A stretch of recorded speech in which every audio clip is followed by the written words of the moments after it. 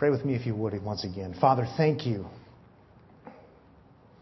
Thank you for the gift that you've given us and just being able to appreciate things and to be able to have minds that can grasp truth. And not only that, God, you've made us emotional beings and we can enjoy and we can love things. We can love music and even to be used to glorify you and draw attention to the great victory that we have in Christ, even thinking about that song. What a great, great gift you've given us, and we rejoice in it. We're thankful for it. May we seek every opportunity we can possibly find to see your good hand in these great gifts you've given to us. Now, Lord, as we open your word, as we study it together, may it be a profitable time, may it be a transforming time, that we would think differently so that we would act differently, so ultimately you would receive glory in a way that you didn't in the past. In Jesus' name, amen. By way of introduction this morning, I want to begin by asking you 3 simple questions. Questions about worship. Number 1, do you worship? Do you worship? Number 2, how important is worship? How important is worship? And number 3, what is worship? First one's easy. Do you worship? Well, 99% of you who are here this morning would say yes. Most people in our country would say yes. In fact, most people in our country would say, we not only worship, we worship the Christian God. And many, many, many people around the world would say the same thing. So the first one is really easy. But that sort of draws you into the next question. How important is worship? Again, 99% of us in this room, no doubt, would say, well, it's really important. Worship is important. And again, in the city or in this nation and even beyond, many, many people would say worship is not only something I engage in, but it is also, number 2, very important. So far, so good. Real easy, simple questions. Number 3 is really where things get interesting. What is worship? Just real simply, what is worship? You see, I've done my best to draw you in so I can expose perhaps a weakness that we have. We say we worship, we say it's important, and we don't know what it is. We say we worship, we say it's important. It's a multi-million-dollar industry called worship. I'd like to talk about that in a different sermon. What is it? And then we give an answer, and our answer is at worst not right. Not quite as bad, but it's very short-sighted. Or perhaps it's right. But because so many of us are committed to this, because we all know it's important, the Bible would say that it's important, and so many of us don't know what it is, or we know what it is in part, I'm motivated as a pastor. I'm motivated as a pastor to say, let's try to answer the last question. Let's try to answer the last question with Bibles open so that we can understand this important thing called worship that God really does think is important. And that's what caused us a couple of weeks ago, what led me to say, let's do this series, a mini-series, if you will, on worship. The outline is an outline of 10 or so, I want to leave a little wiggle room, 10 or so conclusions about Christian worship. 10 or so conclusions about Christian worship is what we'll continue looking at this morning. 2 weeks ago we started this. I'll review in case you weren't here. And then we'll continue doing some new ground this morning. I hope by the time we're done this morning we'll have 5 of them under our belts. And by the way, next week is when it really gets controversial. So you want to come back next week. That was my little marketing pitch. You can tell I'm not a very good marketer. But anyway, next week is when we start talking about things like music. And I don't know if Martin Luther was correct or not, but he said that when Satan fell, he landed in the choir loft. And I didn't say that, but Martin Luther was a very crass man. You should read some of his writings. On second thought, maybe you shouldn't. But anyway, that's just the clean stuff. Anyway, all of that to say, let's review the first 2 conclusions that we've already drawn from the Bible about worship so we can begin adding to the building blocks, building up a correct understanding of what worship is, because we say we do it and we say it's important, we definitely need to know what it is. Number 1, Christian worship is, they'll all start that way, directed toward God alone. Christian worship is directed toward God alone. You see it in the Old Testament. You see it in the New Testament. They're essentially saying the same exact thing. Worship is only for God. Going back to Exodus chapter 20, verse 3, you shall have no other gods before me.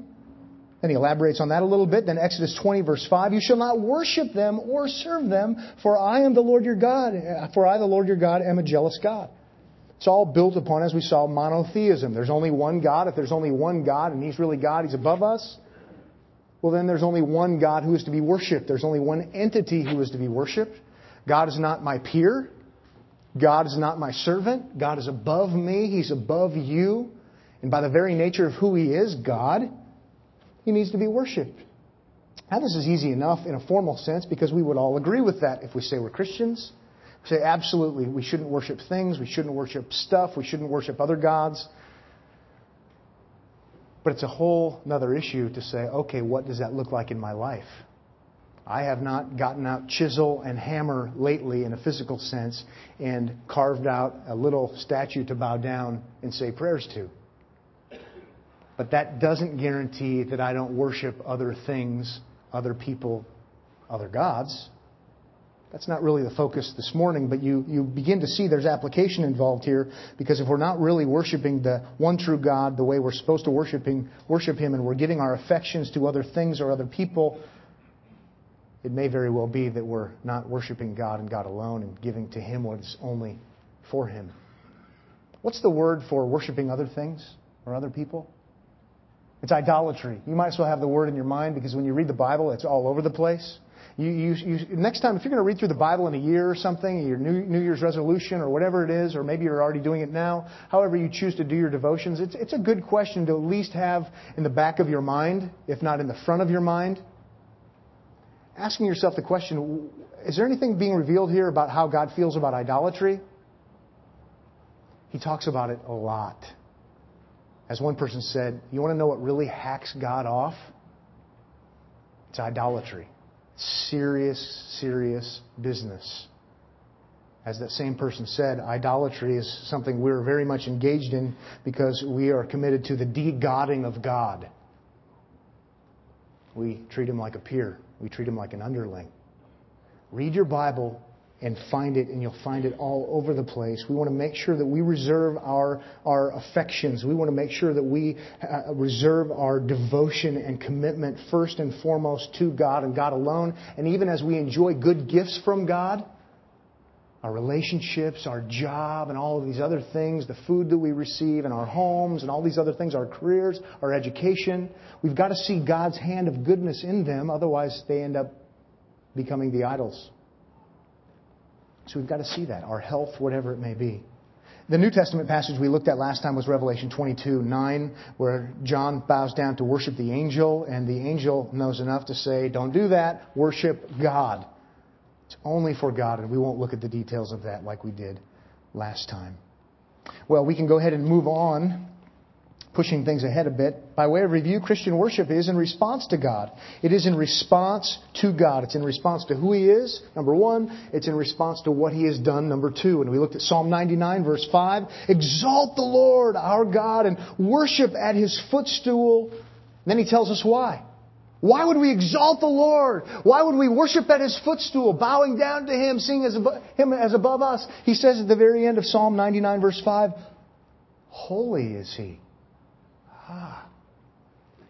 We're to worship God because of who He is.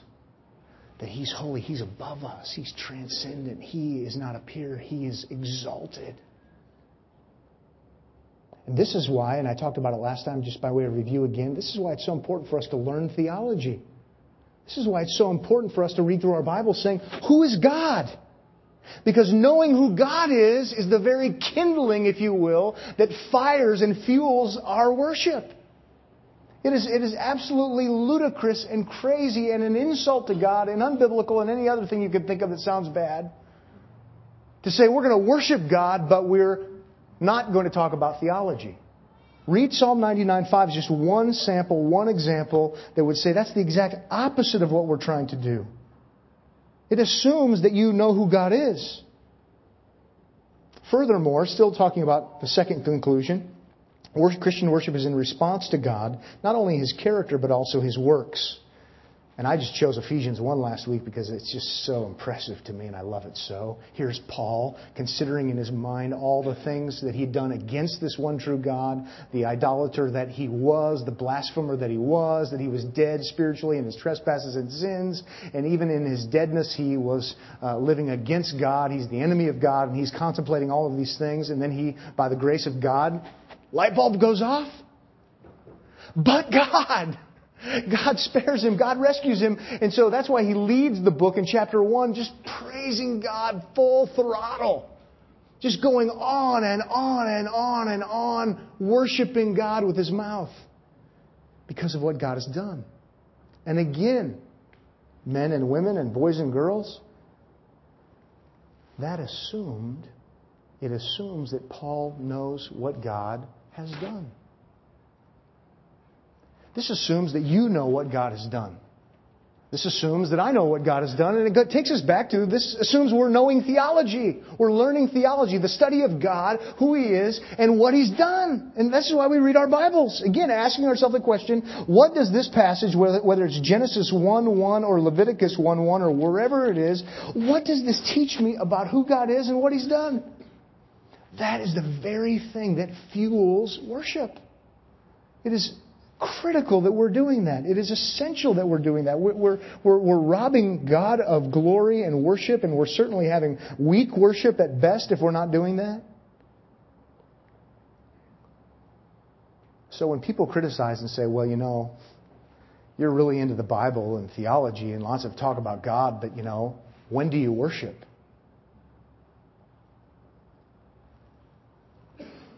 I totally reject that.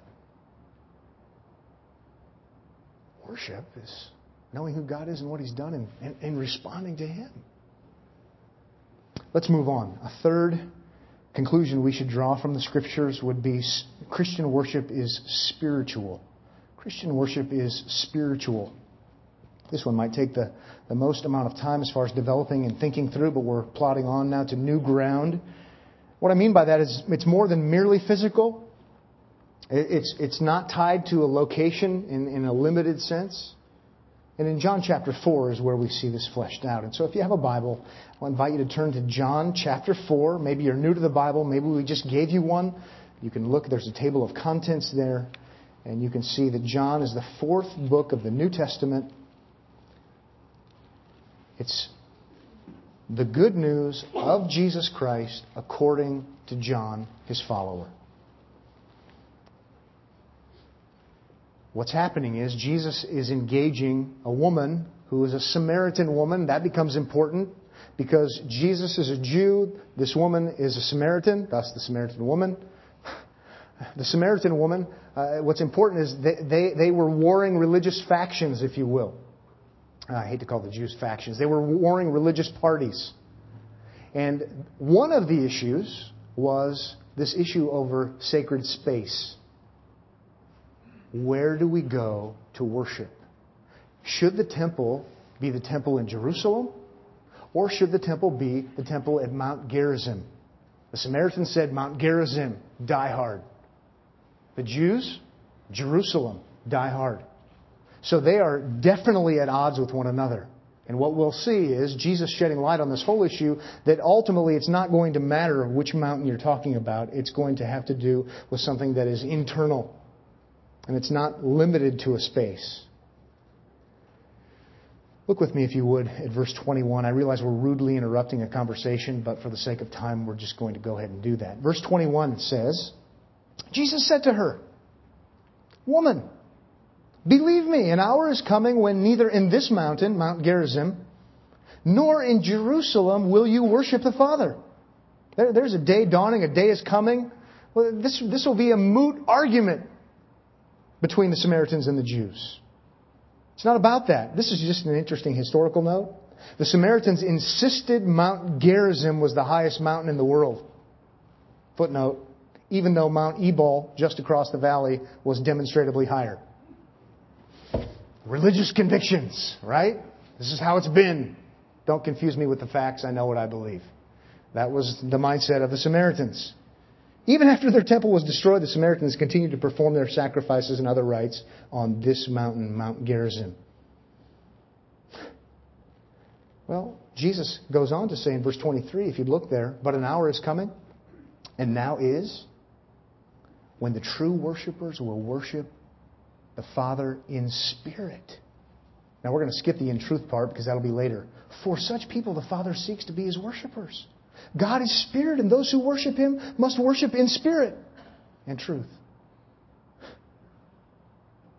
Based upon what we know about the cultures, based upon what we know about their religious convictions, we know that the issue is, it's not going to be about where to worship anymore.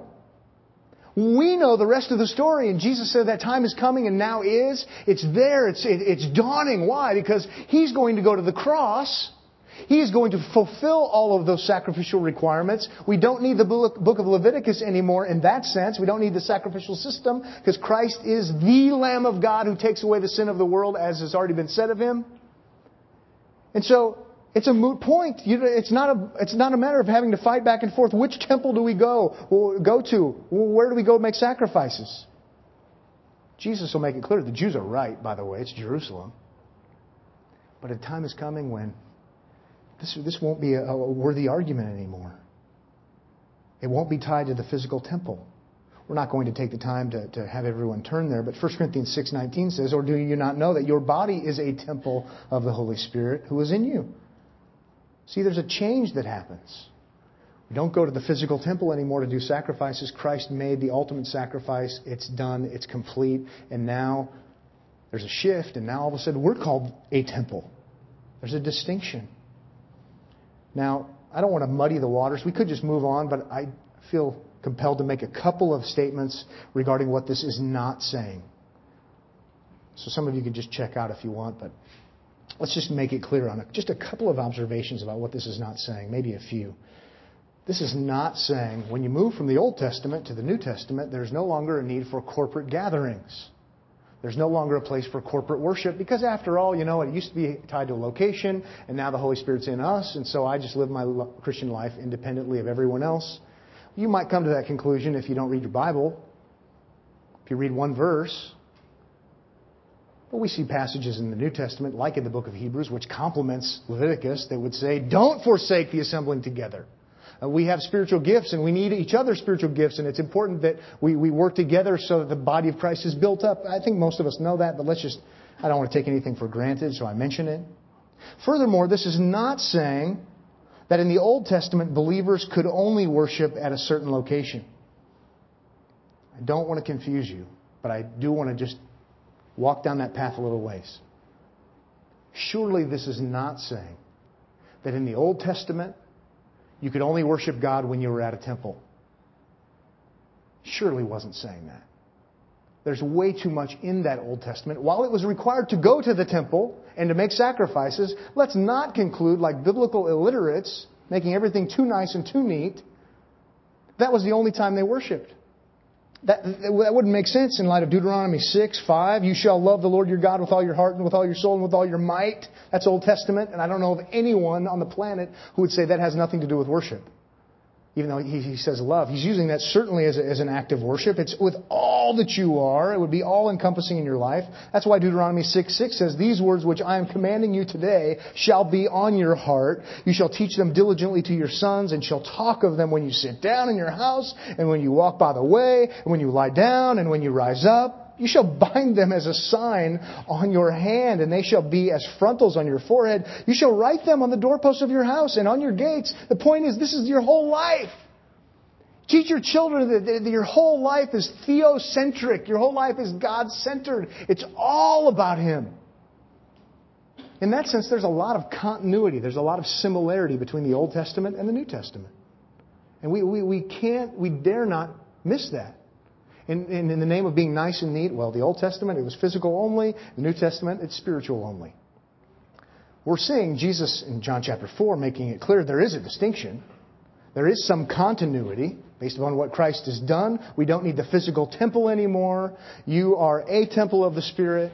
There's a distinction. There's something, no doubt we'd say it's better because it's based upon the finished work of Christ. Maybe I'm just cautioning you to be careful with how you're interpreting the Bible and the conclusions you're drawing. Just one more thing, furthermore, regarding this. In the Old Testament, It couldn't have been merely physical because God doesn't change. You say, where are you going? We'll look at the verse in a second again. God is spirit. Was He in the Old Testament? Yeah. And those who worship Him must worship Him in spirit. See that right there? John 4:24. God is spirit, and those who worship Him must worship in spirit and truth. In the Old Testament, they worshiped God absolutely as a spiritual endeavor, and it wasn't merely physical. So I'm not trying to contradict Jesus. I'm just trying to say, hey, God didn't change. If you say, well, that's because God was physical in the Old Testament and He became spiritual in the New Testament, you just became a heretic because God changed. He doesn't change. So I realize we're off the beaten path, but it's just worth thinking this through. What we do certainly have is temple essential to a complete life of worship in the Old Testament. Christ fulfills all the sacrificial system, and so now we move beyond the temple, although they still had spiritual involvement. Now we move beyond the physical locale, and it's all spiritual, with some physical dynamics, even in life in the light of the church. So again, if that's confusing, I'm sorry. You can just skip the last 5 minutes. Just trying to grow in our thinking and thinking through these things biblically. And that sometimes means we don't make things so nice and so neat. Does that make sense? You had to worship God in spirit in the Old Testament, or you couldn't worship Him based upon what it says in verse 24. But there was this physical grounding temple. And that's gone now. So it's in spirit. It's only spiritual, with some physical ramifications, as we will see. Worship has to be spiritual. It's not all about, come to Omaha Bible Temple. We would never ever, if God lets us plant 25 churches in the next 25 years, which would be wonderful, we'll never call it Omaha or whatever XYZ Bible Temple. There is no more temple. We are temples. There's a distinction. It's different. It has to be a spiritual dynamic. And we're going to get more into this in a little while on point number 5, but we need to do point number 4 first. This is going to set that framework for us needing to make sure that it's an internal thing. It's more than merely going somewhere. Okay, let's move on. Number 4, Christian worship is biblical. Biblical. I'm using a synonym for truthful or in truth. That's what Jesus says. Let's see this. In verse 22, you'll look again and see, you Samaritans worship what you do not know. Oh, I have to stop for a second. I inserted Samaritans because I know he's talking to the Samaritan woman. You Samaritans worship what you don't know. That is a very, very tactful way of Jesus saying, what? You Samaritans are ignorant about worship. Which is a very, very tactful way of saying, you Samaritans are idolaters. He's flat out saying that. He's absolutely saying you are wrong, you Samaritans. Because look what he goes on to say, verse 22. We, Jews, worship what we know. We're not idolaters. For salvation is from the Jews. The Jews are right. That's the point that he's making. They say, well, what was going on? What's the issue? Well, we know that there was a battle over turf, but there was also this battle over authority. What is truth? Samaritans say, first 5 books of the Old Testament, Pentateuch, that's our authority. Period. The Jews say, oh no, we've got the prophets and we have everything else that goes beyond. And Jesus says, Samaritans are wrong, Jews are right, and that's no doubt what he means when he says worship in truth. It's got to be biblical. It has to be accurate according to Scripture, or it's not legitimate, really. Looking at verse 22 again, you can appreciate it, I hope. You Samaritans worship what you do not know. We Jews worship what we know, for salvation is from the Jews. The Jews are right, the Samaritans are wrong. Notice Jesus didn't say, well, I can appreciate the fact that you Samaritans are really devoted people, and you talk about God, you claim to be monotheistic, so no doubt since you're sincere, surely God accepts you. That sounds like what we would say today. Jesus does not speak in those terms. He doesn't even get close. The Samaritans believed part of the Bible. They believe some things true about God. And Jesus takes the gloves off and makes the point, because you only accept part of the truth, you end up with error. He's saying you're wrong. You worship in ignorance. This is about as politically incorrect as you could be. And I say there's something there in principle for us to take home. He calls their worship wrong because it's not biblical. Thoroughly biblical. So then he says again in verse 23, but an hour is coming and now is when the true worshipers will worship the Father in spirit and truth. For such people the Father seeks to be His worshipers. God is spirit, and those who worship Him must worship in spirit and truth. And by the way, there's going to be more revelation based upon what Christ is about to do. Principle to take home. True worship must be biblically informed. True worship must be biblical. Worship must be biblical for it to be authentic, however you want to say it. To the point where Jesus talks to a nice lady.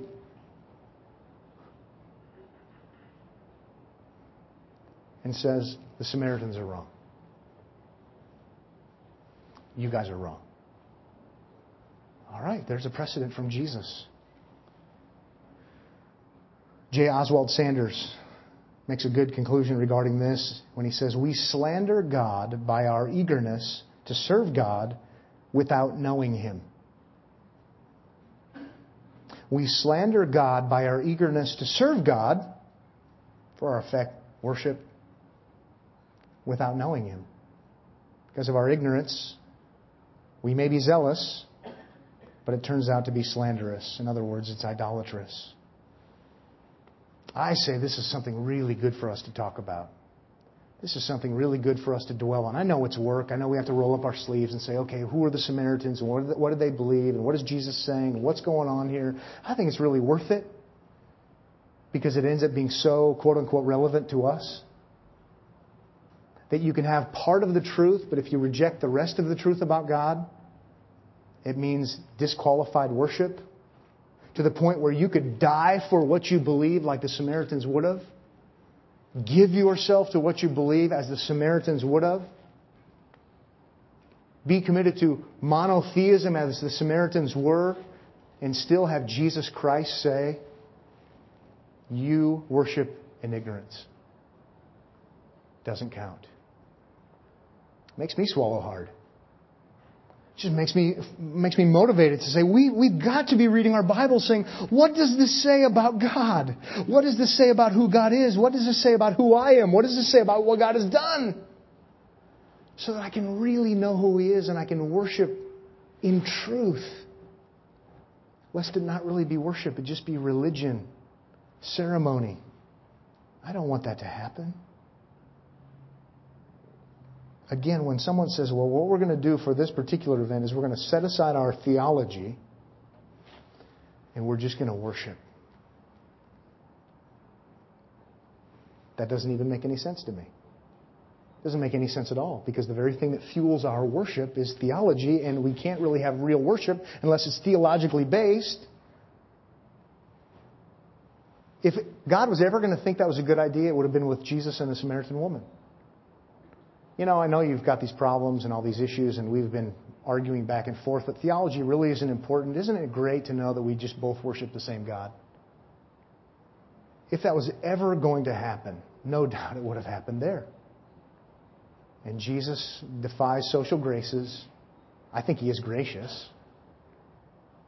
And He says, you and the tribe you've come from are deathly wrong. We need to think rightly about God or it's not really worship. And I don't know about you. I think I'm giving a lot of my life to worshiping God. I mean, the investment is big. I mean, let's just be real crass about it. Is there anything else we could be doing right now? Yeah. Or when you're serving in your area of ministry? Yeah. Not to mention your personal life and all the things you do that are seemingly aimed at God and glorifying Him. I'm here to tell you, in light of John chapter 4, there's a real possibility you could be as sincere as possible and have it all be zip. That really motivates me, again, to roll my sleeves up and try to understand and say, what does the Bible say that is true about God? What is true about God that I learned from the Bible so I can worship God and have it really count for something? Lest this be one big, huge exercise in us wasting our time. I don't want that. But we don't get this. I'm very convinced we don't get it. I'm convinced we don't get it when we just talk. When we hear people talking, when we talk. When I hear someone say, yeah, we were at this church, or we visited this church on vacation or whatever, and we went, and the preaching wasn't good, and the theology wasn't good, man-centered, whatever. But the worship was really good. I do one of those Scooby-Doo things in my head.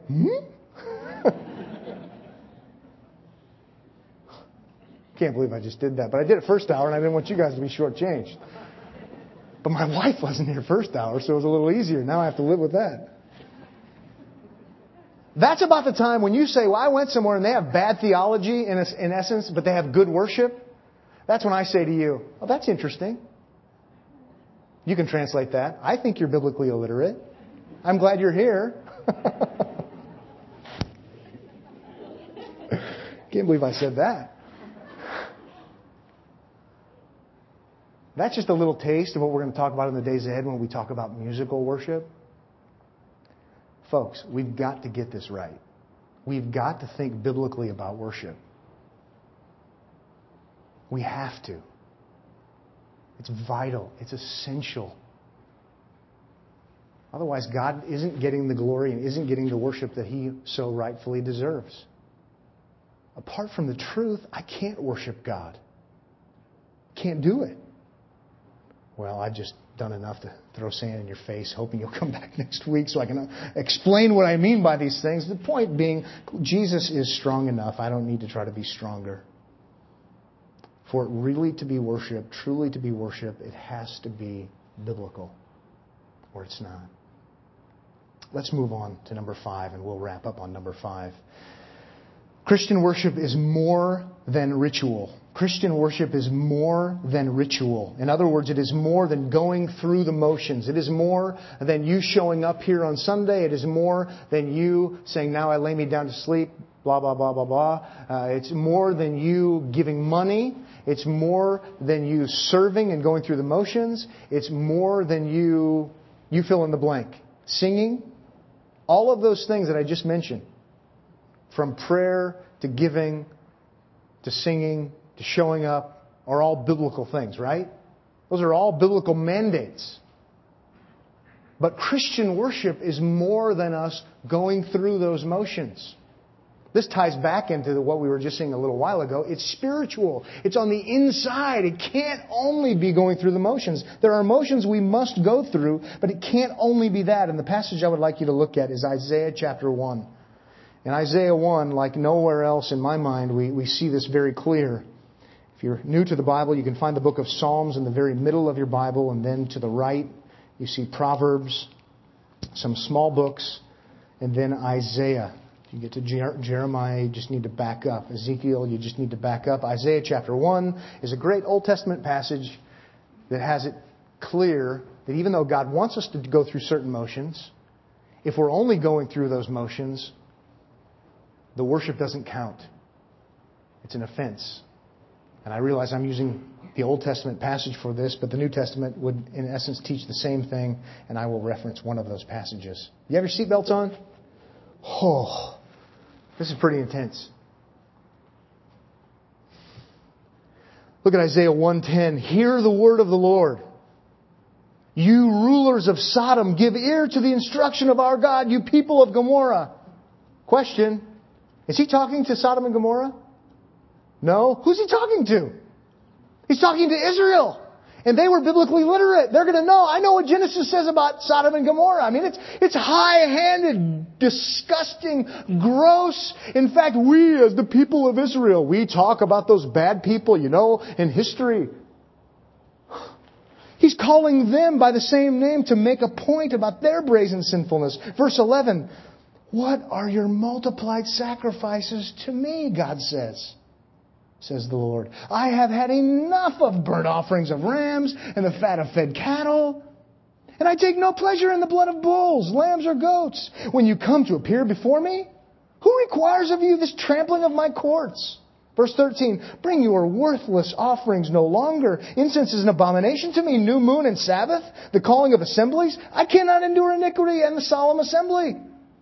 I hate your new moon festivals and your appointed feasts. They have become a burden to me. I am weary of bearing them. So when you spread out your hands in prayer, I will hide my eyes from you. Yes, even though you multiply prayers, I will not listen. Your hands are covered with blood.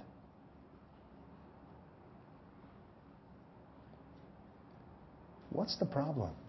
Is the problem that God didn't want assembly? Is the problem that God didn't want prayer? Is the problem that God didn't want sacrifice? The very things that they are doing. No. We could take the time to look up text after text to see these are the very things God was requiring. So then why does God say, I don't want any of it. I hate it. Hating the very things He commands? How could this be? There's only one answer to that question. And you see in verse 15, at the end, your hands are covered with blood. There's our clue. They're going through the motions. We would say, to borrow it from the Old Testament, they're doing church and churchianity and living in sin. It's just become a ritual.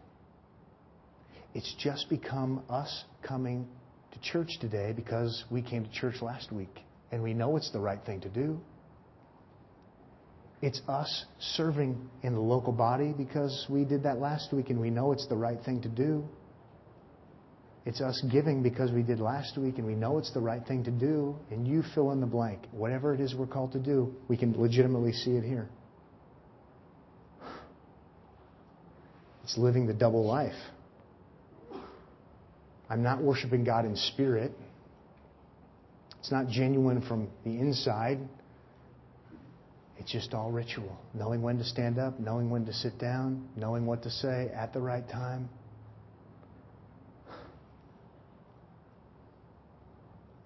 And just as they understood the sinfulness of Sodom and Gomorrah and were busy always looking down their posh noses at Sodom and Gomorrah, that's kind of how we act with Israel, isn't it? Man, just read your Old Testament. Those guys think they'd never learn. Well, by saying that and following out that logic, you'd think we'd never learn. That's us. Apart from the grace of God. If for no other reason, I think it's good to do a series on worship now and then so that we can have our leash pulled back a little bit and be shaken a little bit to say, hey, this is way too easy for us as a church, way too easy for me as an individual, way too easy for me as a pastor to just grind it and have it not really be from the inside.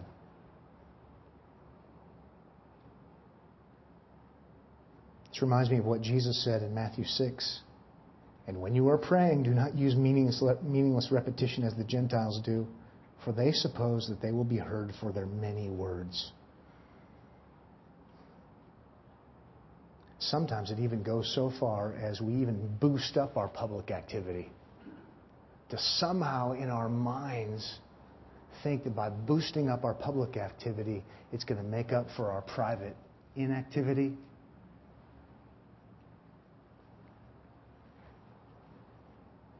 I liked what one person had to say about this when they wrote, worship is not a matter of being at the right place at the right time, with the right words, the right demeanor, the right clothes, the right formalities, the right music, and the right mood. Worship is not an external activity for which an environment must be created. It takes place on the inside. And I would add a footnote to that and say, and it manifests itself absolutely on the outside.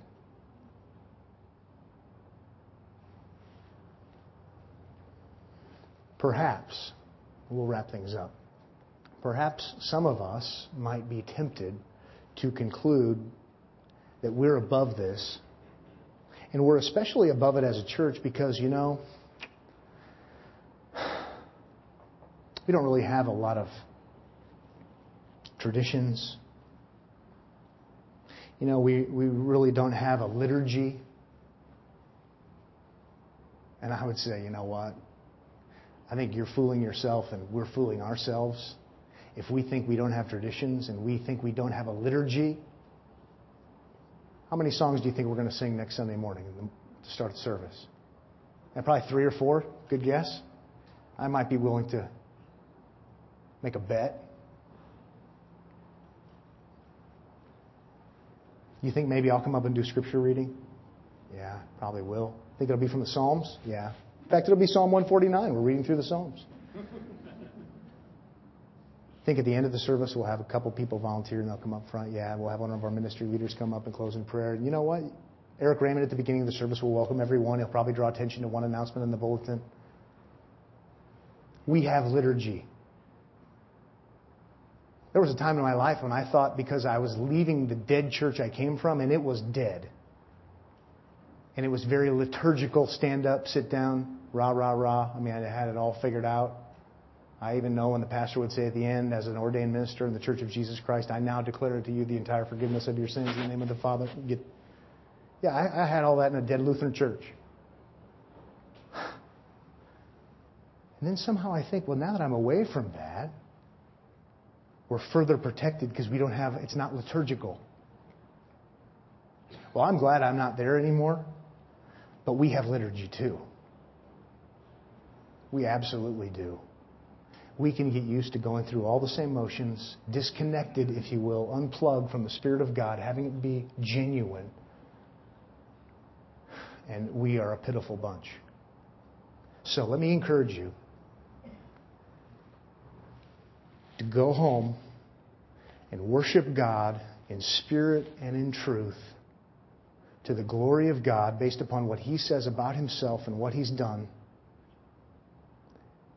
You know what that sounds like to me? That sounds like a recipe for a transformed life. That sounds like a recipe for us then as a church having great corporate worship.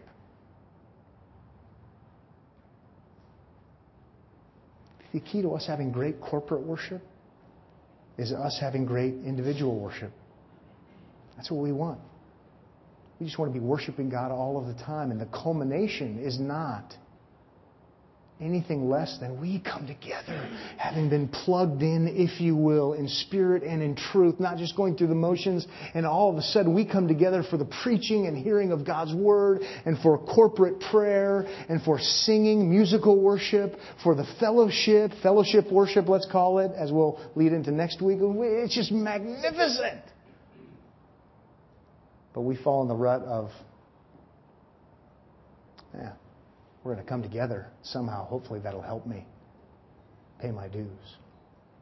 Well, like I said, next week it'll be the controversial stuff, and we'll start getting into other issues. And probably the week after that it'll even be more controversial. So, boy, you guys are committed. Cancel your vacations.